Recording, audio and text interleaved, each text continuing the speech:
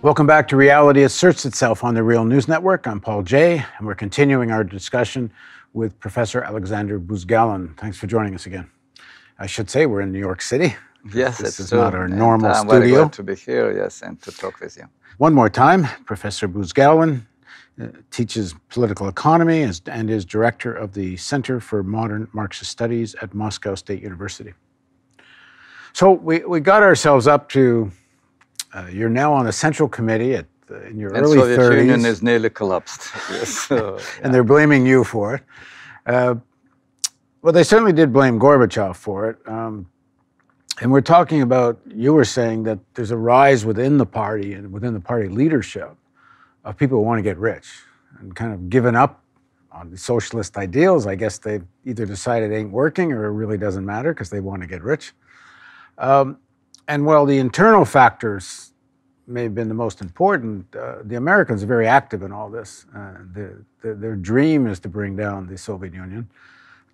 Talk about that period, and you have a very unique viewpoint being on the Central Committee. So first of all, it was a really extremely contradictory situation because from one hand, we had the growth of social creativity from below. We had the first attempts to build self-management in the enterprises, and the most active were people in big scientific production complex. We had in Soviet Union like corporations where we had research centers, production, social infrastructure, and so on.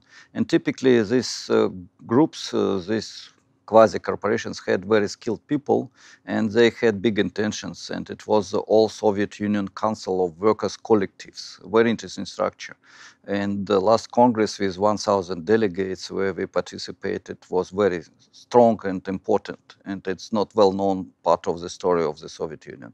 We had good, interesting initiative of the young generation to build on cooperative basis new houses for the life. It was very interesting initiatives in green movement, which appeared from below, and so on and so forth. In the same time, from another hand, we had terrible growth of contradictions because criminal business which existed in Soviet Union became stronger because of the whole destruction of institutional system. Weak institutions led to the growth of shadow economy and criminal business. A lot of former directors of state enterprises were waiting that it will be privatization, and were trying to steal as much as possible of the resources. This is before... Just before collapse of the Soviet Union. People see it coming. Yeah. And what's Gorbachev doing about it? Or does he want this too? He was talking. And this is one of the problems. You know, there is definition of revolutionary situation by Lenin. And he wrote very important things. Revolution came when those who are on the top cannot be rulers more, according to the old model. So this is a crisis of the top. And we had crisis not of the fit top. to rule. Yeah, not fit to the rule. And people were trying to find another solution. And what is important, we had a lot of myths created with assistance of the West, but not by the West. One of them was myth about market. And market for majority of Soviet people was associated with supermarket where there are a lot of commodities. It was the strikes of the miners, a very interesting initiative from below of the people who wanted to change the situation. I participated in their Congress. And the leader of the miners' strike said, we want to have capitalism where all factories will belong to the workers, but not to the party nomenclatura. We want to have capitalism where we will have a lot of resources to buy whatever we want. We want to have capitalism where everybody will have good apartments and it will be no privileges of those who are rulers. So we want to have capitalism where workers will decide what to do. They want to have capitalism without capitalists. Yeah, without capitalists, without unemployment, without social stratification, and so on. It was illusion. And unfortunately, it was created by many contradictions inside Soviet Union, which we discussed before. And main contradiction was interconnected with concentration of the power in the hands of bureaucracy, undermining of social creativity of the masses, and attempt to build consumer society, conformist society. Socialism cannot be conformist consumer society. Socialism must move in the direction of self-organization, social creativity, anti-conformism, if you want. It should be disalienation, but not conservation of alienation in consumer form, in consumerist form. I'm sorry for this professor's language, but I cannot express this in other terms. So that's why we had the internal contradictions as main factor of self-destruction of this system. And we had chances for the changes, but here a subjective factor could play decisive role. How do you get to a point after years of bureaucratization, but something new enters the picture? Because it's not just bureaucratized, some mutation socialism. Now people want to get rich. And now people within the party leadership and sections of the enterprises, within the elite, people have said, okay, enough. Now we just want to cash in. How do you get to that? You already gave the answer. So I can say, yes, you're right. And it was predictable.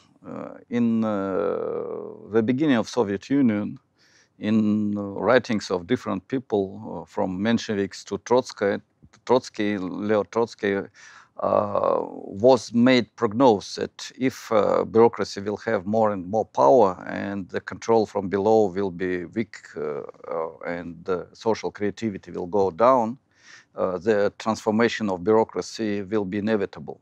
They will have intention to transform themselves into the class of private owners who has both political power and economic power and no limitation, no frameworks.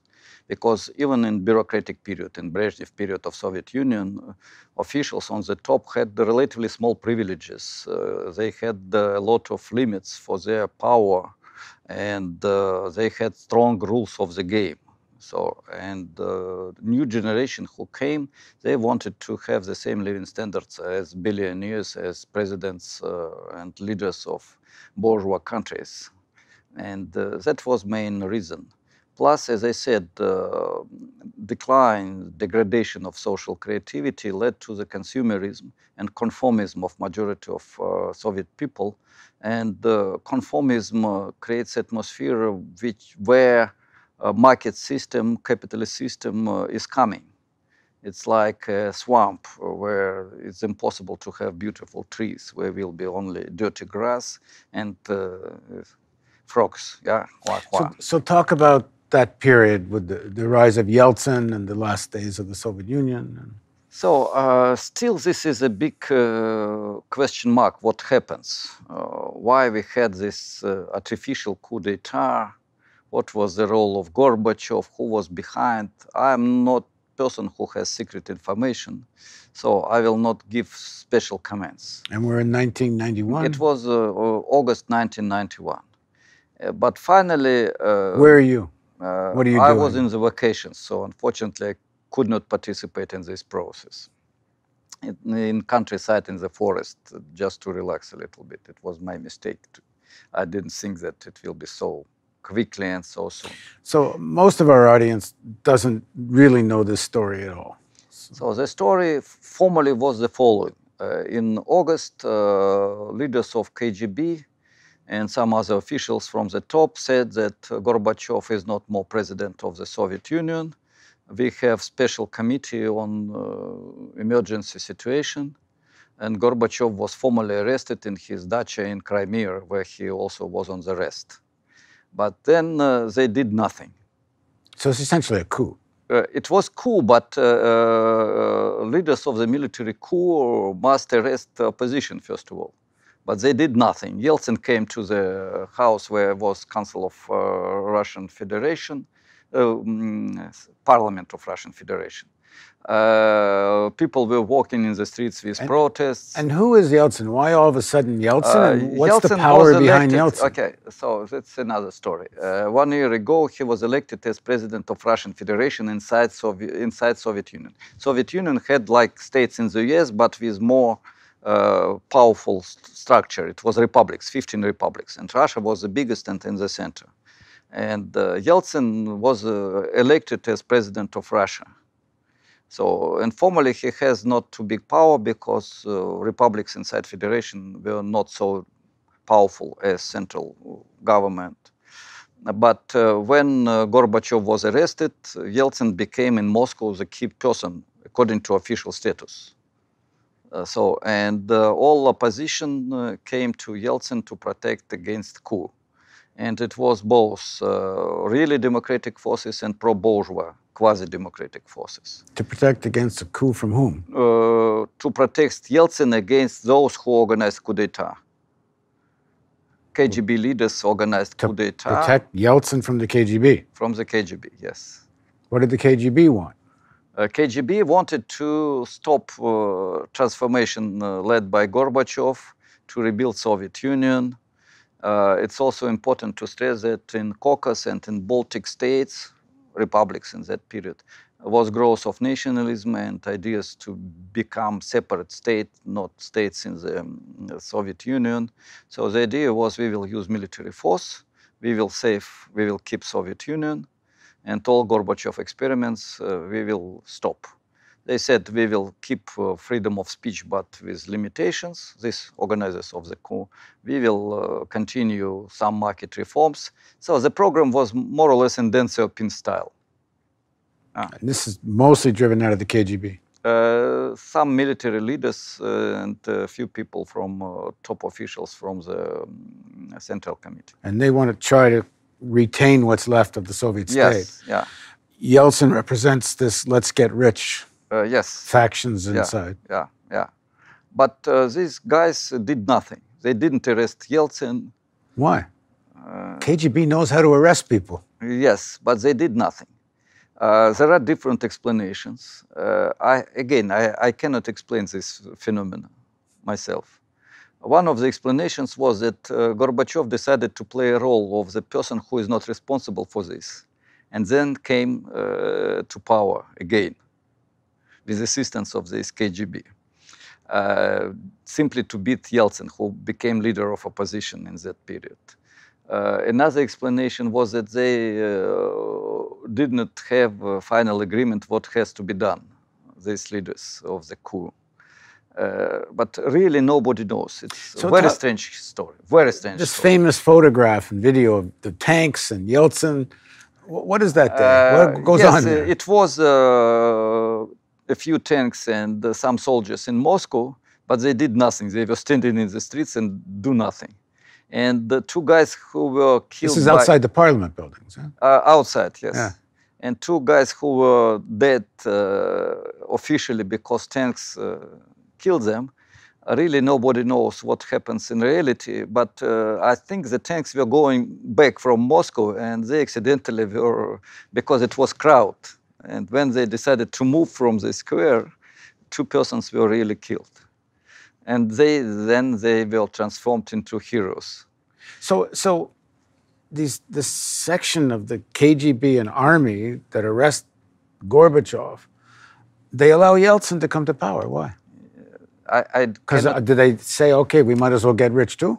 Really, I don't have explanation, as I said. For me, this is still big question mark. What's happened?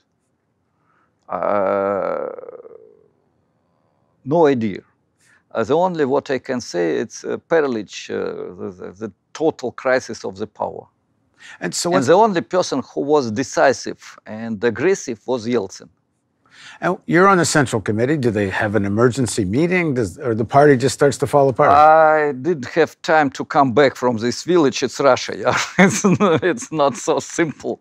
Even for the member of the Central Committee, when I was back, all was solved. And the party also was paralyzed. It was total paralysis of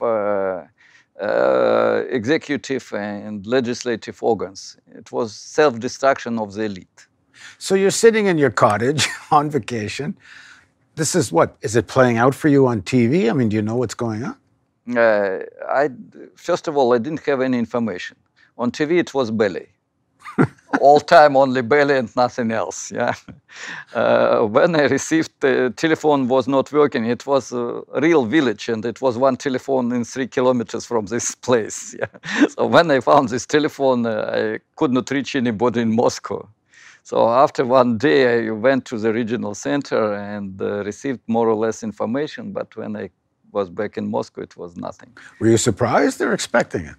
No, I was very surprised, of course. And I was afraid that something like that can happen, but not coup. I was afraid that it will be coup organized by not Republican leaders, Yeltsin and leaders of the Baltic republics, Caucasus republics, and so on. It's very... And you don't think the KGB was actually in cahoots with Yeltsin? I don't think so. I think what was the only hypothesis which I can propose is following. It was informal, indirect, not final agreement with Gorbachev. And Gorbachev was, it was his personal problem. He was not decisive. He could not make exact decisions. He was changing decisions very often. And he doesn't know what has to be done. So it was a very weak leader. And for such periods, it's necessary to have strong leader because personality in the period of revolution plays a big role, bigger than usual. In stable system, personality is not important, or nearly not important. In the period of revolution, strong personality and strong political organization is very important if this personality is on the top. All right, well, in the next segment, we'll pick up, you come back from vacation, and it's a whole new, and it ain't the Soviet Union, it's Russia. The Soviet Union is absent, Communist Party is absent, and the situation is completely new, yes. All right, so join us for the next segment of our interview with Professor Buzgalin on the Real News Network.